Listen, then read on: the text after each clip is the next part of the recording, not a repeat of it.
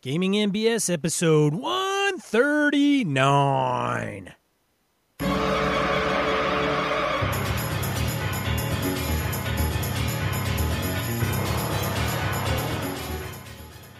Welcome to Gaming MBS, a tabletop RPG podcast. I'm one of your hosts, Sean. And I'm Brett. Welcome to the show. Welcome back if you've been here before. How you doing, Sean? Oh, I'm doing smashing, buddy. Smashing. Yeah. So we had Sean and I got out for a little motorcyclage this last weekend here, and didn't put on as many miles as we wanted to. Rode out with some speed freaks. Freaks. A couple of guys we know have sport bikes, high-end Ducatis and such, and yeah, you get those boys on a flat or a real nice twisty that they know really well. They're like 110 miles plus an hour gone. They're nice enough to wait at the stop sign for you when you show up, but yeah. Too old for that shit. Yeah, we're getting grumpy old man bikes now. We just want to That's right. Cruise along with a lot of low-end torque and hauling power so I can bring all my stuff with me. Hey, man, what's your hurry, man? What's going on, dude? Anyway, speaking of getting places, announcement time. We have, again, if you want to run games under our banner at Gamehole, submissions are open at GameholeCon.com. So if you want to do that, let Sean and I know what you want to run. We want to make sure that we're able to help you guys out, pimp your games, all that good stuff. So, excuse me, last year Sean was kind enough to do some audio, let people kind of send in a little recording about what their game was going to be about and so forth. We might pull that off again this year. So, anyway, do that. I will be in Origins next month in June. Said this before. I'm going to run an Avalon game there, and I think, I know Kevin's going, Austin's going, Misdirected Mark's going to be there. We got the Game Father. We got the Dragon Spawn. I think we got the Hump Fleet going. So there's going to be a fair number of folks. I know I'm missing people. There's going to be other folks there that are listeners to the show. I just rattle off the ones that have been conversing with me as of late. Anyhow, it will be good to see people there. So hopefully you will stop by, see me, shake my hand, and we'll have a beer or something. So that's cool. And the Old School Encounter contest that we announced last time. And, of course, we're partnered up with Jason Hobbs from Hobbs & Friends of the OSR. We got that live and rolling. I know we got one submission in already. The Goblin's Henchman has told us that he's in. I figured if we were going to run an OSR contest, the Henchman was going to get in on that. There's no way he's not going to. So we got that one in. I don't know if Hobbs has got any, and I don't know if anybody's getting close, but link in the show notes. Check that out, read the rules, and off you go. So we're pretty much open until the end of the month, so get your stuff in and get it rolling. Anything you got, Sean? No announcements for me. All right, then. Shall we into it? Random encounter. Do it. Segment of the show, fielding emails, voicemails, comments from social media. Got some voicemails this week, Brett. Very cool. I'll tell you what. I did all the announcements. I'll let you read the first one. I'm that kind of guy for you. Patron Craig Huber. We're talking skills episode. Comments from skills. While I play and run campaigns in a large diversity of game systems, old and new, my own preference is for games with sizable skill lists. Note, I'm a long-time Rollmaster player. Just saying right now, I play Rollmaster as well. And Mr. Huber, if you play Rollmaster, that is a man who knows a skill list. And a sizable list at that. Yes, indeed. I have never played Rollmaster. I'd like to say you're dead to me, but I can't do the show without you. So carry on. Okay, excellent. Cross that bridge. As a GM, I actually find running DCC OSR-style systems take a little more effort in terms of guiding some of my players to knowing what they can and can't do. Likely a side effect of having more experience with skill systems, but a noticeable distraction from all the other things I need to, which slows play somewhat. As a player, I find that skill lists help me be inventive in creating new tasks on the usual character types/paradigms, just happening across an unusual skill definition like hyperaesthesia. If I recall, Leagues of Gothic Horror Ubiquity System. Oh my god, I don't know what that is. I do not either. You keep going. I'm going to see if I can look it up. can trigger some very fun creativity that I would likely never have thought of without that prompting. I should also note that talent lists, feats, perks, and the like can very easily fill the same role. It doesn't have to be skills per se. All that said, there are definitely times when a good old-fashioned dungeon crawl in DCC is exactly what the doctor ordered. No skill list necessary. I suppose, as with everything else, it depends on the group and the goal. As always, thanks for the great podcast. Looking forward to many more. Well, thank you, sir. And, by the way, hyperesthesia is excessive physical sensitivity, especially of the skin. Yes, but I'm just surprised that there's an actual, that's a game of what? Leagues of Gothic Horror and the Ubiquity system? Yeah, I mean, I know Rollmaster, you can end up with asthma and different allergens and that type of thing, depending on what systems you're using. Yeah, brother. Yeah, it's extensive. Oh, next one up, we got Peter Scanis. I hope I'm saying that right, Peter. We'll say Peter Scanes or Peter Scanis. Correct. Or Scanis. That's terrible. Yeah, that was bad. That was bad. Strike that one from the record. Peter, if you'd like to, send a correction to Sean and I. Just send us the phonetic pronunciation, and we will eat as much crow as needed. Anyhow, Peter says, just working through the skills episode, I wanted to share something I've experienced in systems that have more robust skill lists. Often I've found a list of skills offers a real creative benefit to players, both in-game and during Session 0. I don't know how many times a player has come up with a creative use for a skill to solve a problem, and I'm not sure many of my players would have been that creative without trying to make a chosen skill more useful. The same has happened during character creation, where a certain skill will inspire a whole character concept or background. This can, of course, be replicated by class abilities, feats, and just old-fashioned role-playing, but I found skill lists offer a real creative spark. You know, Peter, that's something, I think Sean and I kind of touched on that component, but honestly didn't even think about tying it to the Session 0, that character building perspective. That's kind of interesting. Sean, have you ever encountered that? Where you see like a really cool skill, you're like, hey, that would be neat to build into my character and make him a cool guy. I think it's one or the other, where somebody comes up with a concept and they want the skills contribute to that, but I guess it could go the other way. Sure.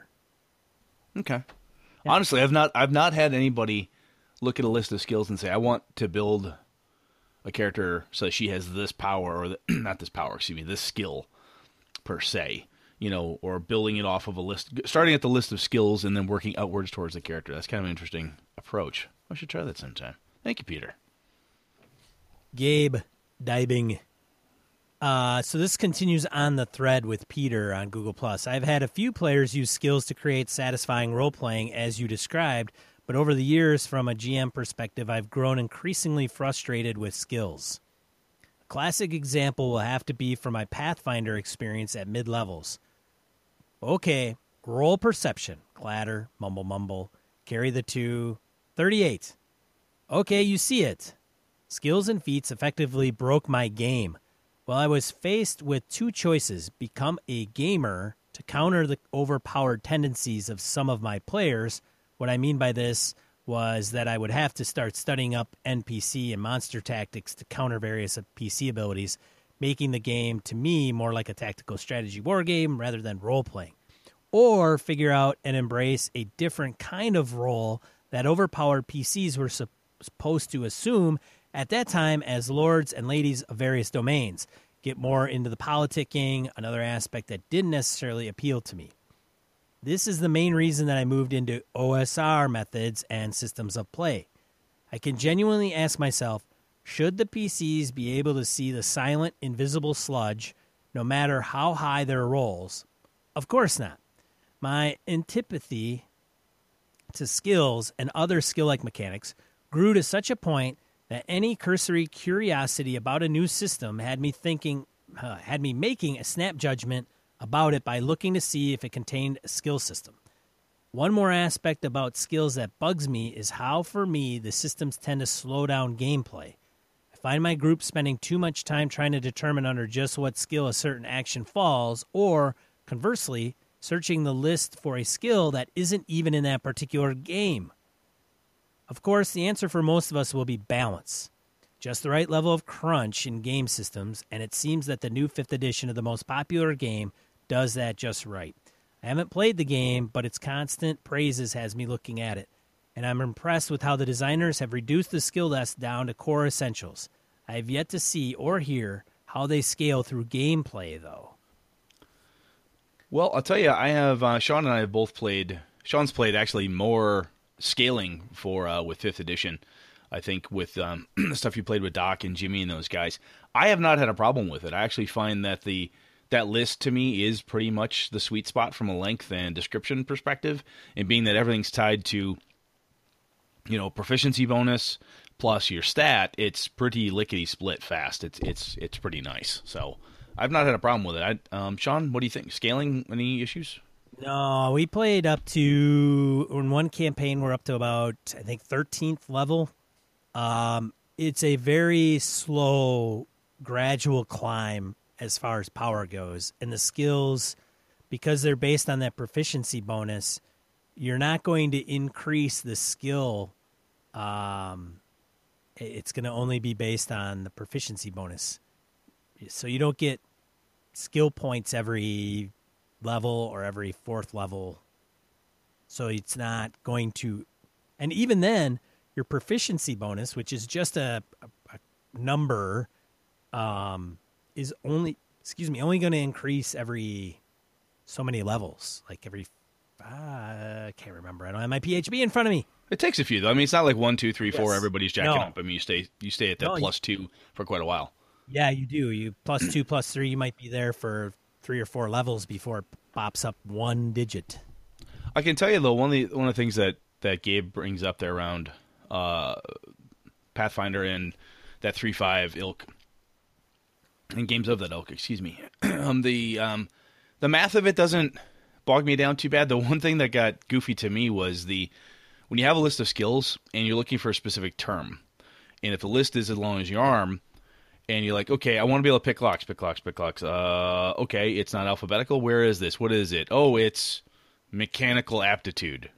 Oh, that's what the system uses? Sometimes there's certain quote-unquote standards that I and my gaming group are looking for.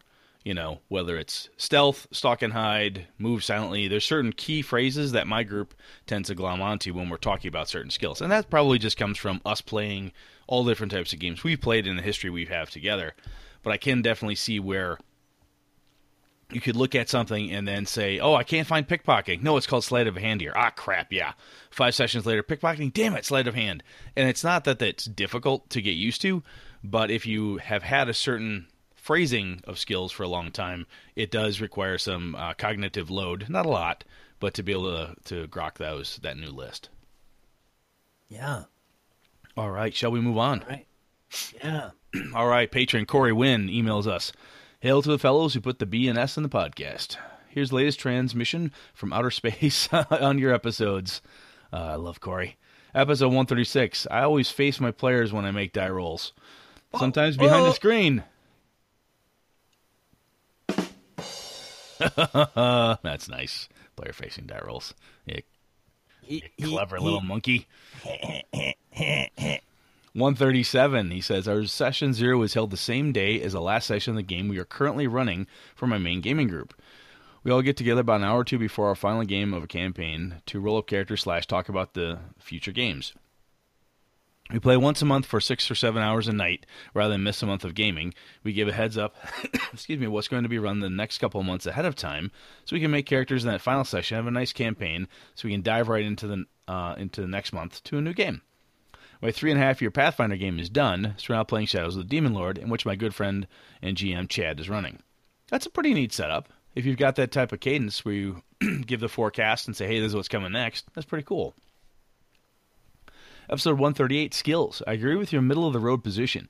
In the old days, you're only limited by creativity and specialized skills didn't matter so much. Now, not even a thief class existed in the OD&D game as it was written in 74. Check a newsletter, or later the Greyhawk supplement, for the thief class first appearance. Speaking from a D&D/AD&D perspective, it was kind of neat to see the other options arise through later Unearthed Arcana and Oriental Adventures and become more defined in 2nd edition AD&D, as that opened up, to my mind, a cool toolbox of secondary skills and proficiencies to help define what a character did. I wonder if those arose from arose as other games such as BRP-based and competitors had skill-based systems, and then the major floodgates opened with 3X and all kinds of skills and more so feats. When I was younger, it was awesome as it was a way to avoid cookie-cutter character. There was eventually way too many splat books and too many options that became tough to track them all down. Nowadays, I like the simpler systems. I feel that if you have pre-printed skills in a character sheet, that sometimes players feel they can only do what they have points in a way to metagame the whole, I don't have any points in my computer skill, but do you do so to make the hack roll? In my opinion, in some way, what was once meant to be a plethora of options has been sometimes played as a plethora of limitations, as people try to role-play their character as a rigidly defined persona based on ability scores and skill feat things, and metagame away if their player feels their PC doesn't meet the requirements, or doesn't think they can roll high enough to beat a DC target. What do you fine prognosticators of an RPG lore think? Mr. Corey, Man of War, win. Huh. Sean, what do you think? Yeah. That was very insightful. I would iterate what Corey mentions. I don't think it's any secret as time went on and skills and feats were implemented and it became more of a class I would say there's bigger differentiators in some of the 3X type games, specifically D&D or even Pathfinder, than some of the classic D&D, even though you had races class, which is a whole other topic. But when you pick Rogue, man, there's no question on what kind of stuff you are going to be accessing in that class. If you are, Fightor, you're going to have Fightor feats. Where back in the day, besides maybe one or two, or just it's not as specific. No, it's not. And I do think that there are, when I have played with newer gamers, especially when I played with the gaming club in my hometown, or even with my son and some of his friends when I've gamed with them, if you have a list of things and you don't have, a pip marked next to it, sometimes people are like, I can't do anything that's not marked, right? And in RPGs, you can pretty much try to do anything, And we talked about this a little bit during the last episode, and I do think sometimes the limitations there can force certain players to perhaps rigidly pursue a very quote-unquote limited approach. Your better players don't get into that. I don't see that with your better gamers, but it can be something that your experienced players and game masters coaching and mentoring the younger player, not necessarily by age, but just inexperienced, better than younger, an inexperienced player, coaching them through that, saying just because you don't have any points in firearms doesn't mean you don't know how to point and click. It's a gun. Right? Have you seen the TV show? Yes. Okay, you could try to figure it out. Perhaps there's a hard penalty. Sean, is there a penalty for using something unskilled? Yes, says Sean. Okay, fine, do that.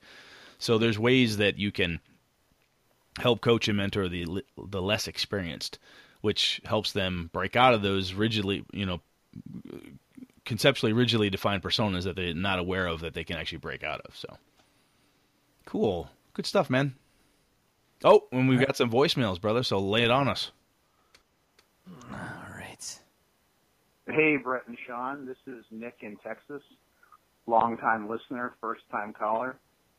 Anyway, maybe I'm a bit late, but I wanted to comment on the Session Zero episode. And for those of us who don't live in the land of cheeseheads and eternal gaming, I was thinking one of the elements that may have been missed in the conversation about the Session Zeros is the much more common experience for me when playing online, where you don't have, a gaming group of friends for years and years, and you've got people sort of constantly coming and going, and there's always that, potential for the awkward interaction here and there when a new character joins or somebody leaves unexpectedly in the online gaming world. So wondering if at some point you guys could comment on the best practices there about integrating somebody into the adventure or seeing a sudden and unexpected departure, especially in the online arena when it's a bit anonymous.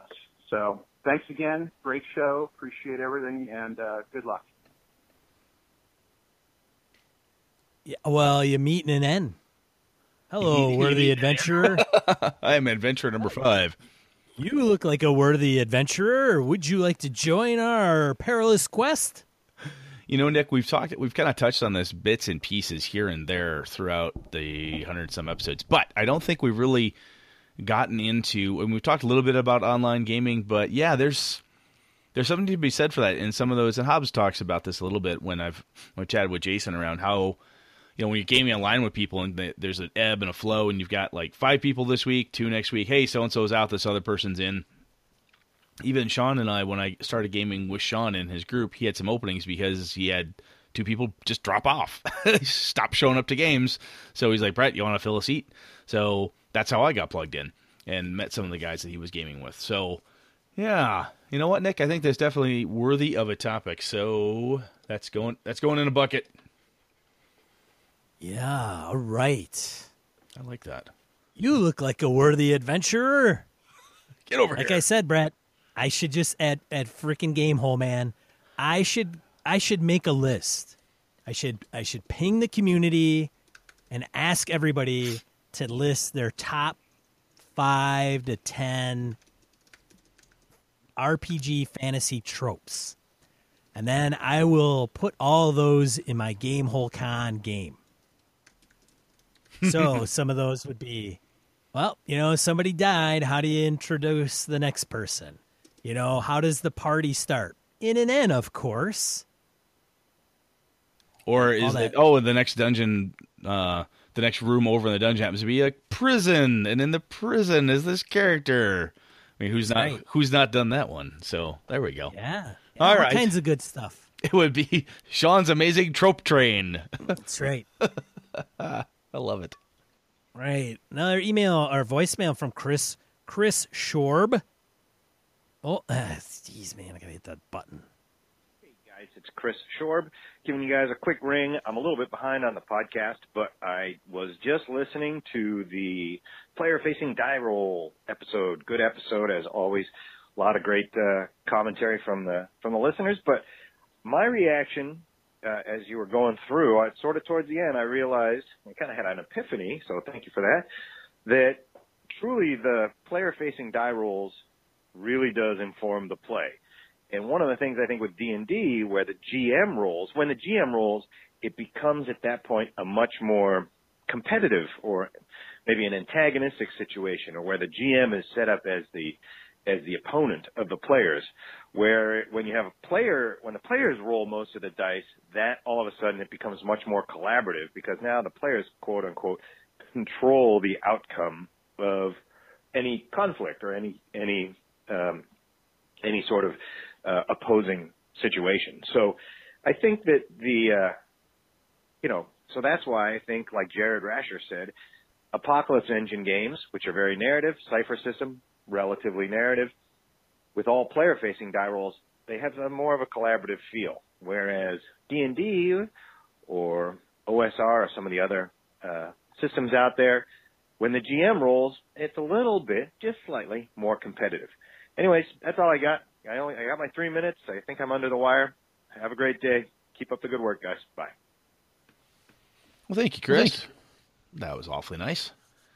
I think there are, and I had a friend of mine back in college, my buddy John. Franks used to, when he would run, it was obviously, he would tell you flat out, he's like, you are all against me. I'm the DM. This is how this works. That was how he ran his games. He loved also playing collaborative games, but when he ran, that was how he liked to run. You were trying to beat him. He was a very antagonistic bro. He fucking told you right out of the gate, like, look, here's how this goes. Pretty much anything and everything in the dungeon was there to kill you or maim you or take something horrible vengeance upon you. I know some players that I've talked to. I don't know if I don't want to name names because that would make people mad at me, but I have talked to some gamers over the last few years, and I do think some people like not having some of that control in their hands. They like to have that, not necessarily antagonistic, but have somebody rolling against them. Some sort of the fates are either on my side or not on my side, based on what the dungeon master, the game master behind the screen what he or she is doing. And sometimes when the game master's rolling, if they're rolling in the open, that's even cooler for them because they can see if it's working or not. But I think there are plenty of folks out there who do not mind a slightly antagonistic approach between player and game master. I think some people don't. I mean, I believe most people would probably not want to run with my buddy John, who's overtly antagonistic. It was a hoot to do from time to time, but I don't know if that's necessarily everybody's cup of tea. But I do think some folks have a little penchant for the antagonistic approach. What do you think, Sean? Got anything on that one? Oh, yeah. Yeah. I think it just, I mean, I get tongue-in-cheek when I start talking about trying to take the players down, and you root for I roll a die and it's crappy and I'll be all mad because my monsters aren't smashing people's faces in. Oh, I do that all the time. Yeah. I totally do that. It's kind of, I think that It's a tension builder, really. there's rules and versus rulings and rulings versus rules. And I still think that, I think old Gary, he was that guy that really wanted to take it to the players. I think it's that game. It's got some of the, I don't care if somebody tells me, well, it wasn't the intention. I don't know. Because I remember I've heard stories of Gary getting like behind filing cabinets and nobody could see him. And he would just talk about what's in front of him. But, anybody that would come up with a Tomb of Horrors is not a non-adverse GM. So, I mean, yeah, you know what I'm saying? It's not like that was designed to be a walk through Candyland. That was a little bit more brutal. There wasn't any like, hey, I'm going to root for the players in this. No, Maybe there was. I don't think know. so. I'm not Gary Gygax. Based on the Return to the Tomb of Horrors, the intro that Gary did for that one, based on what he said there, I would not say there was any rooting for the players in that. It was a gleeful way to destroy players' characters and players' egos, who thought that they had unbeatable characters, that there was no dungeon they could not conquer. So yeah, different approach, and some people like it. And as Chris was saying when we were talking about the player-facing die roll, I think that there is a level of collaboration that the player-facing die roll does and help enforce, or at least kind of bring to the front. So kind of cool. Yeah, Chris I think hits it on the head when he says that when you're doing Powered by the Apocalypse or even Dungeon World, you are rooting for the players. You want them to do well. You are like, yeah, yay, it's good. But it's not the same when you're dealing with, like, I have monsters and I'm rolling to smash faces. And especially when you are, I think even the more tactical the game is, that's even, heightens that even more. So if you're running we always point out Pathfinder is the most tactical, which I'm sure other people may argue that it's not. But regardless, I think when you're running a game such as Pathfinder, I'm telling you, if you're a GM in Pathfinder and you've got players that are really, I say really good players as in they know the rules really well, they optimize their player characters very well, and they're doing it within the confines of the rules, and you give them encounters, you better know how to leverage them or they're just going to walk through a lot. Like you could have a CR 20 and play it like crap if you don't know everything that baddie can do. Oh, I have many examples of where I had a group that were like, they were the perfect SWAT team of optimized characters in 3.5 and Pathfinder. They could walk through. I could throw something at them 4 levels higher. They would eat it because they knew more collectively about how to do stuff than I did. Yeah, that's something to be said too. If you get a group of players versus one game master. Now, Doc is a buddy of mine, and he's a good GM, and he knows rules really well. Like every time we play, he's the guy that knows all the rules. He just memorizes them all. Plays a lot, GMs a lot of Adventure League. And I can second that because I've thrown stuff at Sean like casually at GaryCon or at Gamehole when Doc over here goes, actually it works like this. So he's like my buddy Alpha. They know that shit. Yeah, so when Doc runs, when he runs a CR 20, you got to come with the heat, and it's usually he'll bump it up a couple because he knows we're good players. but he also knows the deal, and he'll pull all kinds of crap out of his ass, and it's by the book. But it's like, holy crap, man! You know, we're getting the big hurt put on us, and so, yeah, I don't know. That's a whole. I mean, that debate can go on for a while. No, and again, it's different games for different people. That's why there's tons of different ones out there. It's the golden age of gaming, as I've said many times. So, yeah. Well, Chris and Nick, thank you guys for taking the time to call in and give us some verbal thought. Shall we move on, sir? We shall.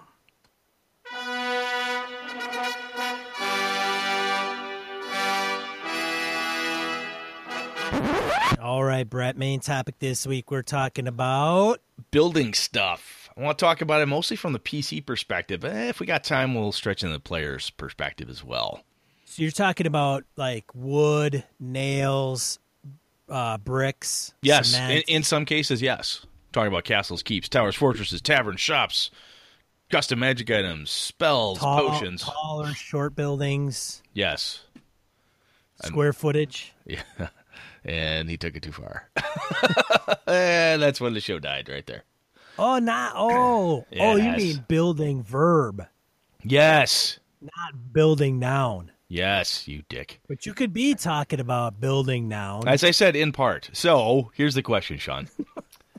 Let's take it as I'm going to ask you first. When you were a player, oh God, either back in the day or even now, do you as a player have any desire for your characters? Like you have a character who goes, oh, I want to eventually build a wizard tower. I want a forest keep. I want to build magic items or custom spells, tavern. I want to own a shop or something. Does that, trip the Sean trigger when you're a player, or is that not even something you want to do as a character? I don't believe in that capitalism bullshit, Brett. Almost spit beer all over my screen. I think the government should be able to. I think everybody should just kind of be like equal. I just need a hut. Everybody should have a hut. Like a hut. Like nobody should be sleeping on the streets, but nobody should be living in the big castle. You've some weird communist approach to gaming. This is great. I like to have. I think as a game master, I think that's my goal. I should just all the players that run with my game. If you got aspirations, it's not going to happen. It's not going to happen. Everybody gets a hut. Shut up. That's all you get. That's right. Hut and a loaf of bread. Hey, everybody stays warm. Nice. Everybody's got full bellies. All right. So seriously, adventurers. No, seriously though. When you were younger, did you ever look at like playing the old school stuff? Say, oh, I should be able to build a keep because I've reached this level. I said it on an episode before when we conquered Ravenloft. I got the castle. That's true. I was playing a paladin. Okay. So they rolled up like here's the chances, and I think we even took into charisma into consideration, and I became the new ruler of the land of Barovia. I was like, yeah, I got my buddy printed off all the 3D maps out of Ravenloft and said, here you go, here's your castle. I'm like, yeah. Of course. Did you I think I still have that player character. Did you do anything with that character after that, or is that like the end of the campaign? It was pretty much the end of the campaign. So I had when I first started playing, and you're going through my Mensner stuff, Redbox, and so forth, or even AD&D, you get to the named levels, and certain named levels, hey, you can now build a keep, or a tower, or a castle, or a fortress, or a church, or whatever the hell you could build. And there were rules sometimes buried within different mechanics of depending what system we were doing. And a lot of time, I only had, I think, a handful of guys. I was never one of them that wanted to build something like that. My buddy Dietrich had we were the Warriors 3. That was our little name for our group. Dietrich, Mike, and I. Dietz decided I'm going to be this duke. So that was a goal he had. So we carved out this chunk of land. This noble owed us a boon. He gave Dietrich's character a dukedom, and he built a tower, and he built all this other crap, and we had this land we had to rule and lead and deal with different things. It was really the first time I'd ever it was the first time I'd ever played D&D or any, RPG at the time where we owned stuff. Houses, buildings, property. We had square miles and miles of land that we had to patrol. When kobolds or somebody would come in, my buddy Eric's running the game, and Eric Schaefer would have, some peasants show up, knock, knock, knock. Sir, Lord, your lordship, there's kobolds invading in the eastern. Oh, fuck, they're back in the eastern woods. Ah, damn it. I'd roll out there and get rid of the kobold problem. Oh, there's a dragon in the north. Motherfucking dragon. But that was the thing. And then political intrigue and all that crap. However, generally speaking, in my fantasy games, I do not have people who want to get into that too much unless I'm running a city campaign.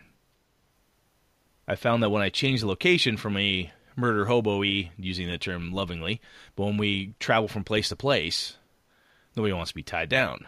When I'm in a city campaign, though, like in my Avalon setting, people are perfectly fine to buy a tavern, a shop, or something, or a boarding house, and have that as a base of operations. So, Sean, do you encounter any of that type of thing in your? I'm talking fantasy games right now. I haven't had a campaign or been in a campaign where we were doing that type of climb. We've been currently. Will be currently. It's kind of put on the back burner right now, but we are typically in service of a duke, so we have access to the throne, whoever that may be, or at what level. Gotcha. And we're kind of their go-to. We're the high level group that dictates. I mean, Jimmy's character had what are they? Group of the Bloodhounds or something. Anyways, but he was in charge of that group. So when there was, like you were mentioning, the kobolds, kobolds are coming to get us. It would be like, hey, there's lizard men in the marshes coming from the south. Go down there, take, a couple battalions of troops and get rid of them. So you guys are like the big level troubleshooters. Yeah. And I was the strategic tactician that would advise even then we would have higher level officers, and then I would tell them, like, this is what we should do and this is what they should do. And then we'd have a rogue that would kind of go on I'm going on a tangent. Regardless, so it wasn't like the kingdom building piece, but we were high enough. I mean, one of the guys, Brian, wanted a plot of land and to build a tower. And Doc, the DM, was like, sure, okay. We went on a few adventures, had enough money and enough downtime, which is more D&D related mechanics, and he allowed him to say, okay, you did this, you did that, sure. Bingo, bango, you got a tower. Yeah, it might take time to build. No, of course. Yeah. And then, of course, Brian would talk about, well, now I got to charge taxes or whatever, or provide stuff, but we didn't get in past that, really. Now, we may be getting into that when we return back to the campaign. Okay. Now, I know one of the things that Hobbs and I have talked about a couple different times is ACE, Adventure, Conquer, King, which is a game system he loves. And the whole premise is you're Adventurer, Conqueror, and King. You're working your way up the food chain to eventually own and maintain. I've not read that system, so I can't get too deep into it. Might have to pull Hobbs on one of these days just to break that down for us. But there's obviously mechanics and stuff not buried, but I consider it buried. It's kind of somewhere in the DMG, like, hey, if you want to build a thing, AD&D used to have it all the time. Oh, if you want to build a castle, it costs this much for laborers, this much to have a sorcerer, or this much to have a savant, or a blacksmith in your keep, or whatever it is. I'll tell you, though, the one place that I found, apart from Urban Adventures for Fantasy, and I know there's tons of people out there that are going to say, oh my god, we built this huge castle in the middle of it, we built a wizard's tower, or whatever. I get it. But in my experiences, I found that Urban Campaign for fantasy setting, everybody wants to own something because then it's a piece of permanence, a safe house. And I found that translates really nicely into when I used to run Vampire. You'd have a haven somewhere that was safe because you had to sleep during the day, so you got to have that. So you end up necessarily usually owning at least 1, 2, or half a dozen or more places. And when I played sci-fi stuff, like with Sean's Star Wars game, we had a ship. Want to make sure we had the ship decked out. We're paying attention to that. When I ran Traveler for my group, that was a big piece of it. Like, how could we upgrade the ship? How could we sell the ship? How could we buy a new ship? And cutting deals and working and brokering so that you can have this stuff that you're building. In a sci-fi game, having a ship because you're traveling, as in Traveler, or as we were in Sean's game, necessary, right? Because you're having adventures, and that is the thing that takes you from point A to point B, and lets me as the game master, breach the hull, have horrible Kzinti attack my crew, and blah blah blah. But I have the other one I've encountered is Shadowrun. I think you mentioned this too, Sean. In Shadowrun, did you guys have a tavern or something? I've seen a lot of times when I played Shadowrun in the past, or any of those modern games, people don't mind owning banks and so on, or not even banks, but like art galleries, or the entire top of this huge tower of apartment complexes is a safe house or a tavern. We had a nightclub. Ah, it was the nightclub. Okay. And we didn't own it. No? No, we had somebody that was employing us all the time own that. And so we just go there and hang out, and there's a back room, and we could store our stuff there, and we would do runs for her. Okay. So to flip it a little bit, apart from places, very rarely, for whatever reason, in my campaigning, have I had people who want to build stuff as far as magic items, custom gear, or custom spells. Usually, from a magic items perspective, my teams, or my crews, go out and adventure, find a dragon, kill it, collect its stuff, find a demon, pack of orcs, whatever, take its stuff, and find new cool stuff that way. Or for spells, find a lich, try to kill it, do something, get its stuff, or or whatever, the wizard's tower that's long been abandoned type of thing. Even potions, the only time people really want to make potions is when it comes down to they're sick of spending money for healing potions, so they start looking at the cleric like, can't you just make a bunch of these, or can't you just bless some tap water for us so we don't have to buy holy water anymore? Sean, when it comes to that type of gear as opposed to homes and stuff, have you had a lot of players that really want to get into it? Like building magic items or custom spells or things along those lines? Fantasy, of course. It always seems to be more meta. Like, hey, I want to be able to build this. I want to create this ring. I want to create whatever scroll. How long is it going to take me? How much gold do I need? Do I need to put in experience points? It's kind of meta. And then it would be like, all right, we're going to go back to town, and I'm going to do these 3 things. So yeah. When it gets meta like that, do you know if you're using actual rules, or is it just a ruling decided there where the game master goes, okay, you want to do a thing, I'm not going to bother to look it up, I don't know, it seems like it'd take you 6 months to do that and 10,000 silver pieces, good luck, buddy. Or, I've done that before where I've forestalled players by telling them outrageous estimates so that they don't want to get into it. But do you find yourself when you are in those situations where you're digging into the mechanics and the rules behind it, or does it, because of its kind of meta nature / driving the plot from behind in a way, where it's more of a bargaining between you and the game master? No, I think there's typically something that's involved as far as rules go, like the cost involved. That's usually... So I've never been a player where I say, hey, I want to create this thing, and the GM just goes, okay, 3 months go by and you have that thing. There's always seems to be some mechanic behind it, in one way or one aspect or another. Whether it's truly role-played, I think one of the few things that is role-played or can be is like the Star Wars Force and Destiny. You can create your own lightsaber. Okay. There's rules to it. And it's because you still use the dice in order to make that happen. There is successes and failures. There's advantages and threats. So that goes into the narration of what the properties of your lightsaber is. So it's still a little more mechanical than. But those mechanics narrative. Are built around narrative. That whole mechanic is built around driving right. a narrative through the symbolism on the dice. So that's kind of cool. I've found that most of the stuff I've wanted to do, when my players have wanted to do it, it has I have forced them to role play it through in some fashion. We can kind of have the meta discussion. I'm like, okay, how do you want to go about doing that? And like Lenny, for instance, had a thing he wanted to get access to this one hotel. He wanted to own it.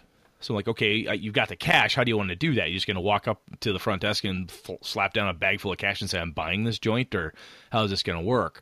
So talking them through that, and then as we talk through it even meta-ly, we say, well, I'm going to go in, I want to find out this, that, and everything. Okay, cool. Either give me a die roll, tell me, see how well you can schmooze this thing, or see if you can do a little investigation to pull out who the main person is, man, woman, child, whoever owns the building. So, and then I would have an encounter with that individual, so they would have to bargain back and forth, do some kind of a role-playing thing. If for no other reason than I don't like the idea of having it be this absolute meta conversation. Like, look, I built a spreadsheet that shows, in 6 weeks I can build a custom spell as long as I stay in my tower or a place of solitude for 3 months ahead of time, and 2 of this, and 5 gold, and da-da-da-da-da. That's neat to have that stuff. But I found that if I only focus on the rules and mechanics, it gets really boring and dry, and the times when my players want to do that stuff is when it became fun. I actually took that cue from my buddy Dietrich and my old game master Eric Schaefer, because Eric would, when Dietz wanted to be a duke, he wanted to have some kind of land and property. It was a goal. He laid it out. Eric said, well, how do you think you want to do that? And then Eric said, okay. He started weaving it into the plot. It was all like, here's an opportunity to try to make a name for yourself with a king. And we would maybe hem or haw on an adventure perspective, and then, the queen or the fair duchess from this other land would kind of slide up. Well, if you did this for me, gentlemen, I would probably be more than happy to speak on your behalf to the king on that grant you're looking for the Eastern Wood. All right, fine, we'll go do that thing. So rolling those role-playing aspects into it, I think, makes it a lot more interesting than just simply a mechanical exercise. Yes. I agree. I mean, I guess it's up to you and your group and how they want to roll those things, and it could be very, maybe that's not even the focus of the campaign, but it's like a nice thing to have or to do, and maybe you don't need to go into so much detail, or maybe it is just as easy. Like, okay, you've been adventuring for 3 years, you've got a bunch of gold, you keep the amount of gold because you've earned it off of just your serfs or whatever, and now you own a keep. Congratulations. Now you need to staff it. You have a leadership feat. How many, who is your hirelings and henchmen? This is a great way. I think we mentioned this in the past, but it's a great way to bleed cash off of your players as well, especially in your high-end fantasy games. If they've got gold coming out their ears, this is a great opportunity to get them to bleed some coin, so you can get rid of that excess and put it back into the economy where it belongs. God damn it! So one of the things, I think the Dungeon Master's Guide in First Edition AD&D has the cost for all that stuff, like on a weekly basis or something crazy. Just a castle upkeep. And man, back in those days, if you had 30,000 gold, great. But I'll tell you what, you put up a keep and you got a bunch of followers and stuff, and it's gonna run you some money. That stuff's gonna go down pretty quick. Yeah, that drains the old coffers. So one thing you mentioned was that maybe it's not part of the campaign, you said, and I have found that to go back to my buddy Dietrich and my players, when they're really gotten into a thing, like, hey, we want to own a tavern in Avalon, we want to own this shop, or we want to own a boarding house, or a duchy, it becomes a campaign shifting moment. When things begin to potentially focus around, and I'll use the phrase, like, instead of the roaming adventurer to a kind of a sedentary landowner, somebody owns a thing and has some level of their character's personality, or at least their wants and desires are wrapped up into this property.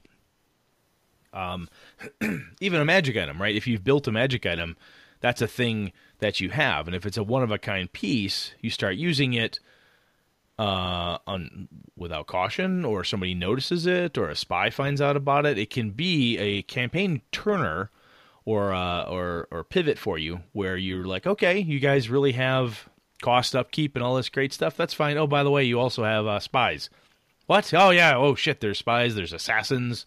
There's people coming after that wizard who's got that one-of-a-kind spell that the other wizard just can't get a hold of, you know? So those pieces, I think, can be really cool, and it's kind of a caveat emptor, right, where the buyer needs to be aware, but I do also like to tease that stuff to my players as they start building different things. You know, if you've got...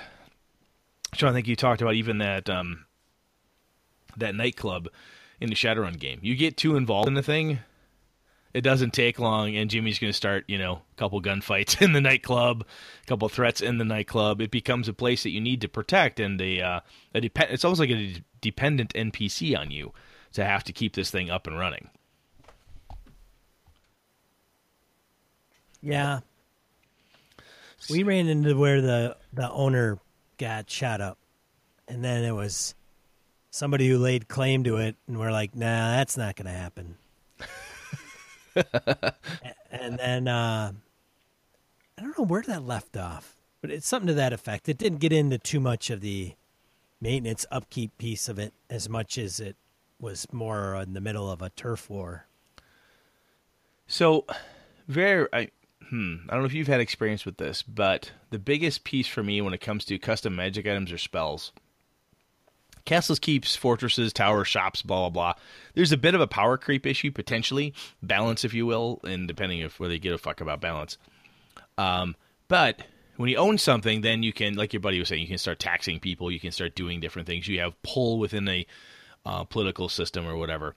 But a lot of times when it comes down to individual special stuff, I had a player at one point who wanted to build some really high-end technical crap in Avalon, and his idea was, if I built this stuff, this kind of a steampunkish scuba set, the easiest way to describe it, it was like a lifelong goal, like this huge life quest that he had.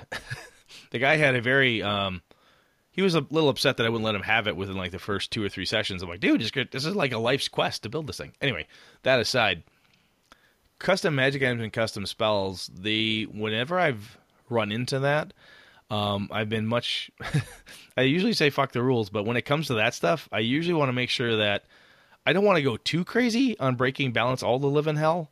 So when it comes into making those things, I usually crack out the rulebook for sure and see what it takes to do that. So that way I'm not allowing some bizarre world end or something that my player and I had no intention of it being that bad, but come to find out this custom magic item, spell, potion, even a custom laser blaster, just gear of that nature, that it could be quote unquote unstoppable in some way. Then I when they want to do that, I tend to crack into the rulebook a little bit deeper to see what that takes to build it, which usually shies people away from it pretty quickly because of the time.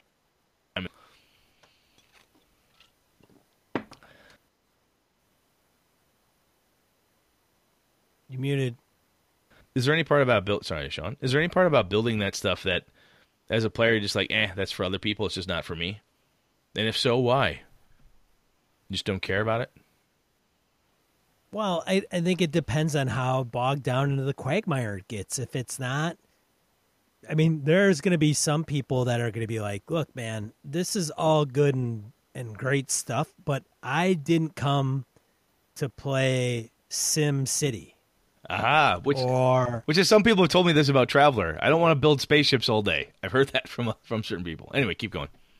Yeah, but it's something to that effect, right? Maybe they want to go out and adventure. And now I do think you said, Brett, you can make it a plot-driven device by becoming the Duke or whatever, and you're having to deal with that, or creating magic item of huge power. Somebody's going to want to know why you're mining all the plutonium in the area, and somebody's going to not like that. And then they're going to sail ships in that direction. Yeah. And, stuff will get a little crazy at that point. Yes, and it's not going to be cool. Yeah. And they may test that rod, and people aren't going to, the neighboring countries aren't going to like that too much. Probably not. So, yes, you can drive that and make that an adventure and have people dealing with that. But at the same time, people are, there's going to be some players that are like, look, man, I don't want to do that. I don't want to sit by and have the GM talk to Brett and how big their keep is going to be and this and that and what the economics are behind it. No, I hear you. Then it depends on how you implement it as a game master. No, I think you're right. I think you're absolutely right. If you do it, if you actually make it part of the plot, and this is where it gets kind of goofy in that as the game master, you need to be able to pivot with it, right? Because somebody's going to come up with this idea, and you're like, wow, I really had you guys going kind of from place to place as a hex crawl to find something really cool for the king. And in the process of doing this, you decided to, screw these bandits. I'm going to become a bandit king. This is much easier. I can do this thing and take over. So if you're not ready for that kind of paradigm shift, if you will, it could be a little shocking. I've encountered that a number of times where players have gone after some dungeon I designed or a keep of ultimate evil. They've gone through, kind of defeated everything in there, and it said, okay, this is ours now. My mom and my sister, back when I was running Middle-earth role-playing for them, we cleaned out my DM NPC and their PCs were going through this castle. We cleaned out these bad guys or whatever, and my sister looks at my mom and says, this would be a great place to just have all of our stuff. We could build a keep and we could take care of different things, and it turned into this. That was the center of all of our adventuring from there. And I'm positive somewhere in the MERP system there are mechanics for it, but at the time I had no idea what they were. No one had done anything like that to me before. And it was like, okay, how do we do this? What does it cost to have, a blacksmith and servants and this, that, and the other thing, and how they wanted to run it. So it was kind of interesting, and it was a very obvious player-driven shift. My mom and my sister both said, hey, Brett, we want to do this thing. Just through their gameplay and their talk, like, hey, we want to change it. We don't want to just roam around Middle-earth anymore. We're high enough level. We want to kind of put roots down and go from there. So sometimes your players are very obvious in that space, but I think one of the things from a game master perspective we should do is ask those questions. Basically, why do you want to do this? It's amazing what you'll get. It was, I just want to have I want to have a fireball, but it's like an ice ball. And then you can look at them and say, well, there's a different feat you could use that actually just changes the element. You don't have to create a whole new custom spell. Oh, well, then I'll figure out how to do that. I want to build a keep because I think it'd be cool to have like a place to store all the shit we've been digging out of those dungeons. Or I want to buy a ship because we want to be able to go off this stupid planet and get to the next one. Asking those questions, I think, really helps because if your players don't know why they want to do it, other than they're just bored, maybe if that's a sign too, right, Sean? I mean, if the players are bored and saying, hey, I want to go build something, I want to, get into carpentry so I can build all my huts for my beautiful empire of everybody living in huts, as Sean said at the beginning. This lets you ask them what they want to do. So instead of guessing, if they don't lay it out for you as nicely as my mother and my sister did for me, hey, Brett, we're going to go do this because this is what we want to do. Don't be afraid to ask those questions.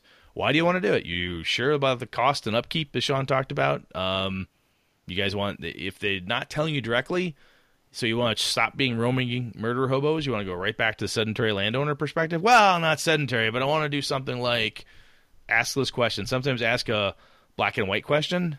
They'll hit you back with something in the gray area where they really want to be. Yeah. Yeah. That's all you got is yeah? Yes, you got to talk about this stuff, folks. It's the whole purpose of the damn podcast. If everybody talked about everything and laid it out on the table, we would not exist. That's true. That's very true. That is very, very true. But people don't want to hurt feelings. They don't know how to convey what they want or whatever. And then so we come in and we regurgitate all this stuff.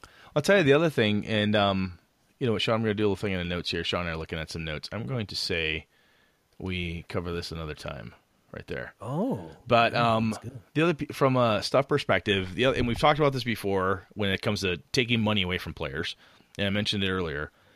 But the other thing that's really fun to do with this stuff is when the players really become attached to that nightclub or that keep or that tavern they've built up. Yeah, you blow that shit up. I burn that motherfucker to the ground. Just burn it. I know. You burn the safe house. And That's right. it's goofy, it's cliche. If you do it too much, obviously not so good, as we've talked about before. But that custom spell, that custom magic item, you can break them. You can have people counter them, people steal them. The bad guy suddenly using your stuff against you. There's ways to take that stuff that they have, again, other than some of the traditional things. You can't blow up the guy's castle every week, because if I keep doing that, at some point, Eileen's going to get mad that I kept blowing up her keep. At some point, she'll be like, God damn it, Brett. This is the 5th keep you've blown up in a week. That gets to be a bit much. I got to do something about that, though. Totally. Otherwise, they just keep coming back. Exactly. Goddamn fire mages. Go take care of that problem. Better hire some plebes and go and take care of that nuisance. Stuff's not going to go away on its own. No, it won't. I'll tell you, obviously, Sean and I didn't get into a ton of the different mechanical components about it, and it honestly wasn't all that interested in the mechanics at this point. I think certain game systems probably have better mechanics than others around it. I really haven't investigated that too much. I'm just curious, even just from Sean and I talking now, I don't run into a lot of, I do not run into a lot of gamers that have tons of stories about this time that they created a kingdom and then went to multiple, had all these different wars, or they built a tavern or a shop, and it wasn't like just we had a thing, and then we gave that up because it was boring sitting there, or we had it for a while, and then it kept getting blown up, so we quit. And maybe it's more prevalent, and maybe I'm just not listening to gamers when they're telling me this stuff, but I'm curious to see what other people out there is building places, places of power, safety, and so forth. Is that common, or is that something that we do? Is it fun? And the custom gear. We talked a little bit about magic items and spells and potions. I think potions, like I say, for me, are more common in fantasy settings. And I have found in my sci-fi stuff and even my modern kind of spy, espionage, investigative, somebody wants to build something. We want to customize a car. We want to customize a computer kit. In Shadowrun, you want to do something to trick out your character even. We're like, hey, I want to, get cybernetic claws or something along those lines. Those things can come into play too.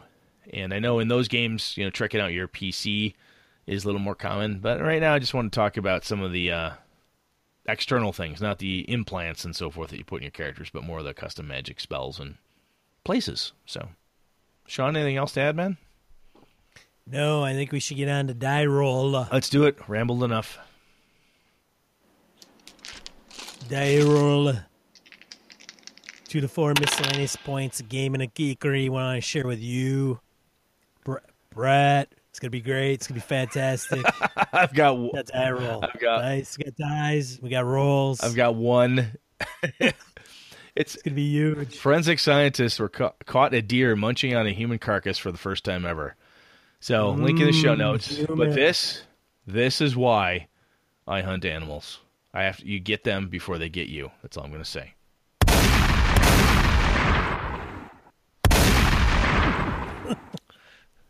And they taste better. They're gonna get bread.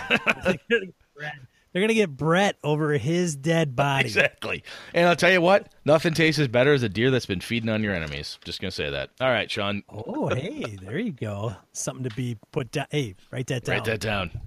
Your turn, Sean.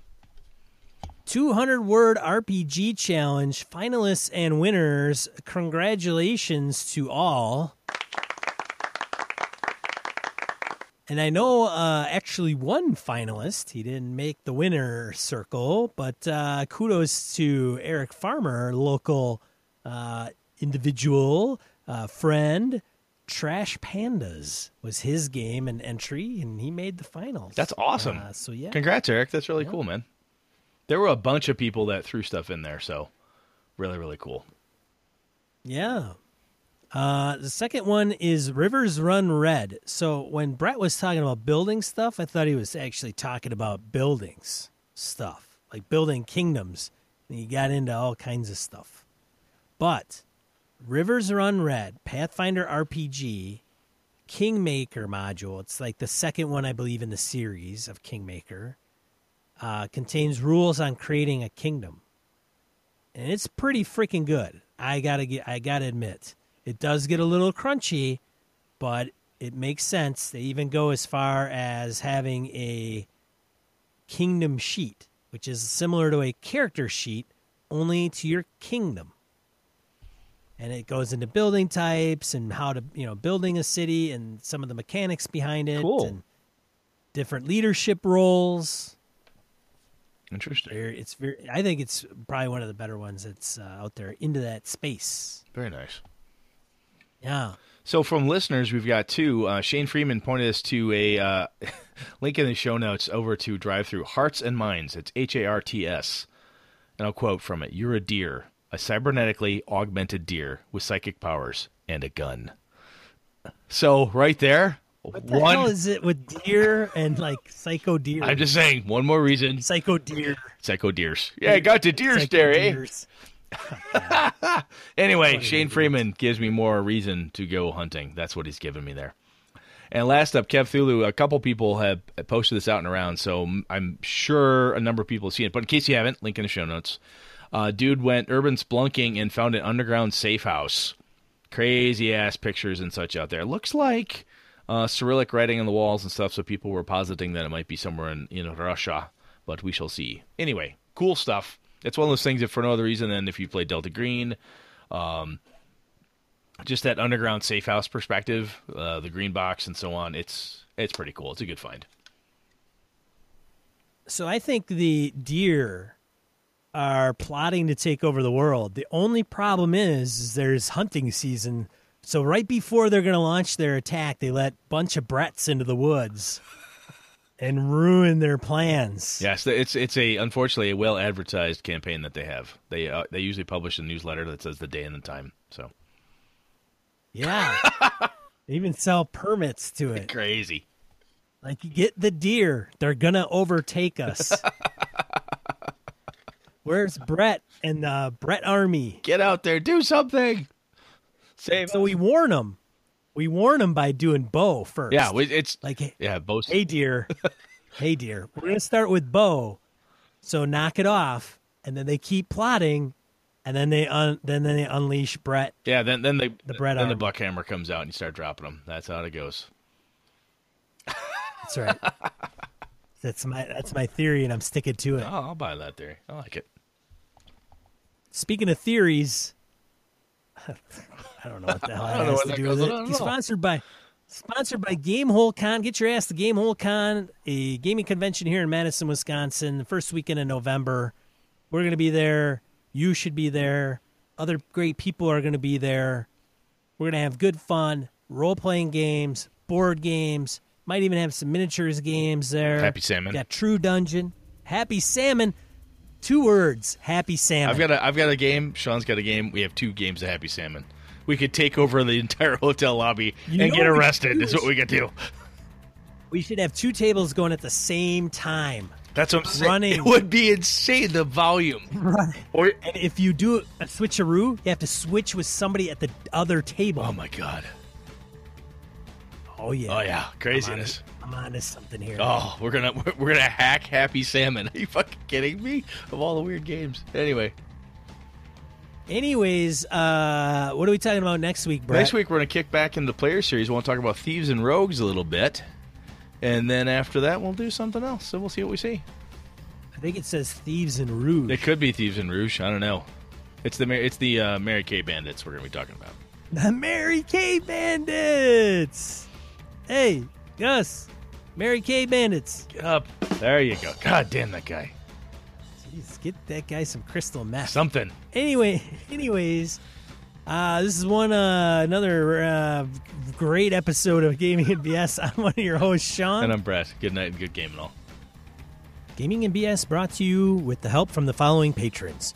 Christian Sexy Voice Serrano, Kevin Lovecraft, Joe Swick, Brett's Biggest Fan, Jeff Rademacher, Forrest DeGarry, Mark Anthony Benedetti, Eric Jeppesen, Andy Hall, Sean Nicholson, Tim Jensen, Chris Steele, the Knights of the Night Crew, Palladian, Jason Blaylock, Remy Bilodeau, Jason Hobbs, Wayne Humfleet, James Carpio, not Caprio, Pure Mongrel, Lord Tentacle, Corey Johnston, Eric Tankar, Brandon Barnes, Mark Tasaka, Brett Pazinski, Tim Shorts, Diane LaValle, C.W. Mellencamp, Craig Huber, Eli Kurtz, The Lost Sailor, Graham Minert, Todd McGowan, Roger Braslett, Misdirected Mark Productions, Old School DM, Jason, Christopher Gray, the Tabletop Game Talk Podcast, Stefan Dragonspawn, Evan Harrison Cass, Finn Ulf, Ray Otis, Merkel Froelich, Eileen Barnes, Tony Baker, Jared Rasher, Jared Lido, Todd Crapper, Michael Parker, Jim Fitzpatrick, Michael Drescher, With Static, Alexander Auerbach, Rodrigo Beowulf, Neil Benson, and Ron Blessing.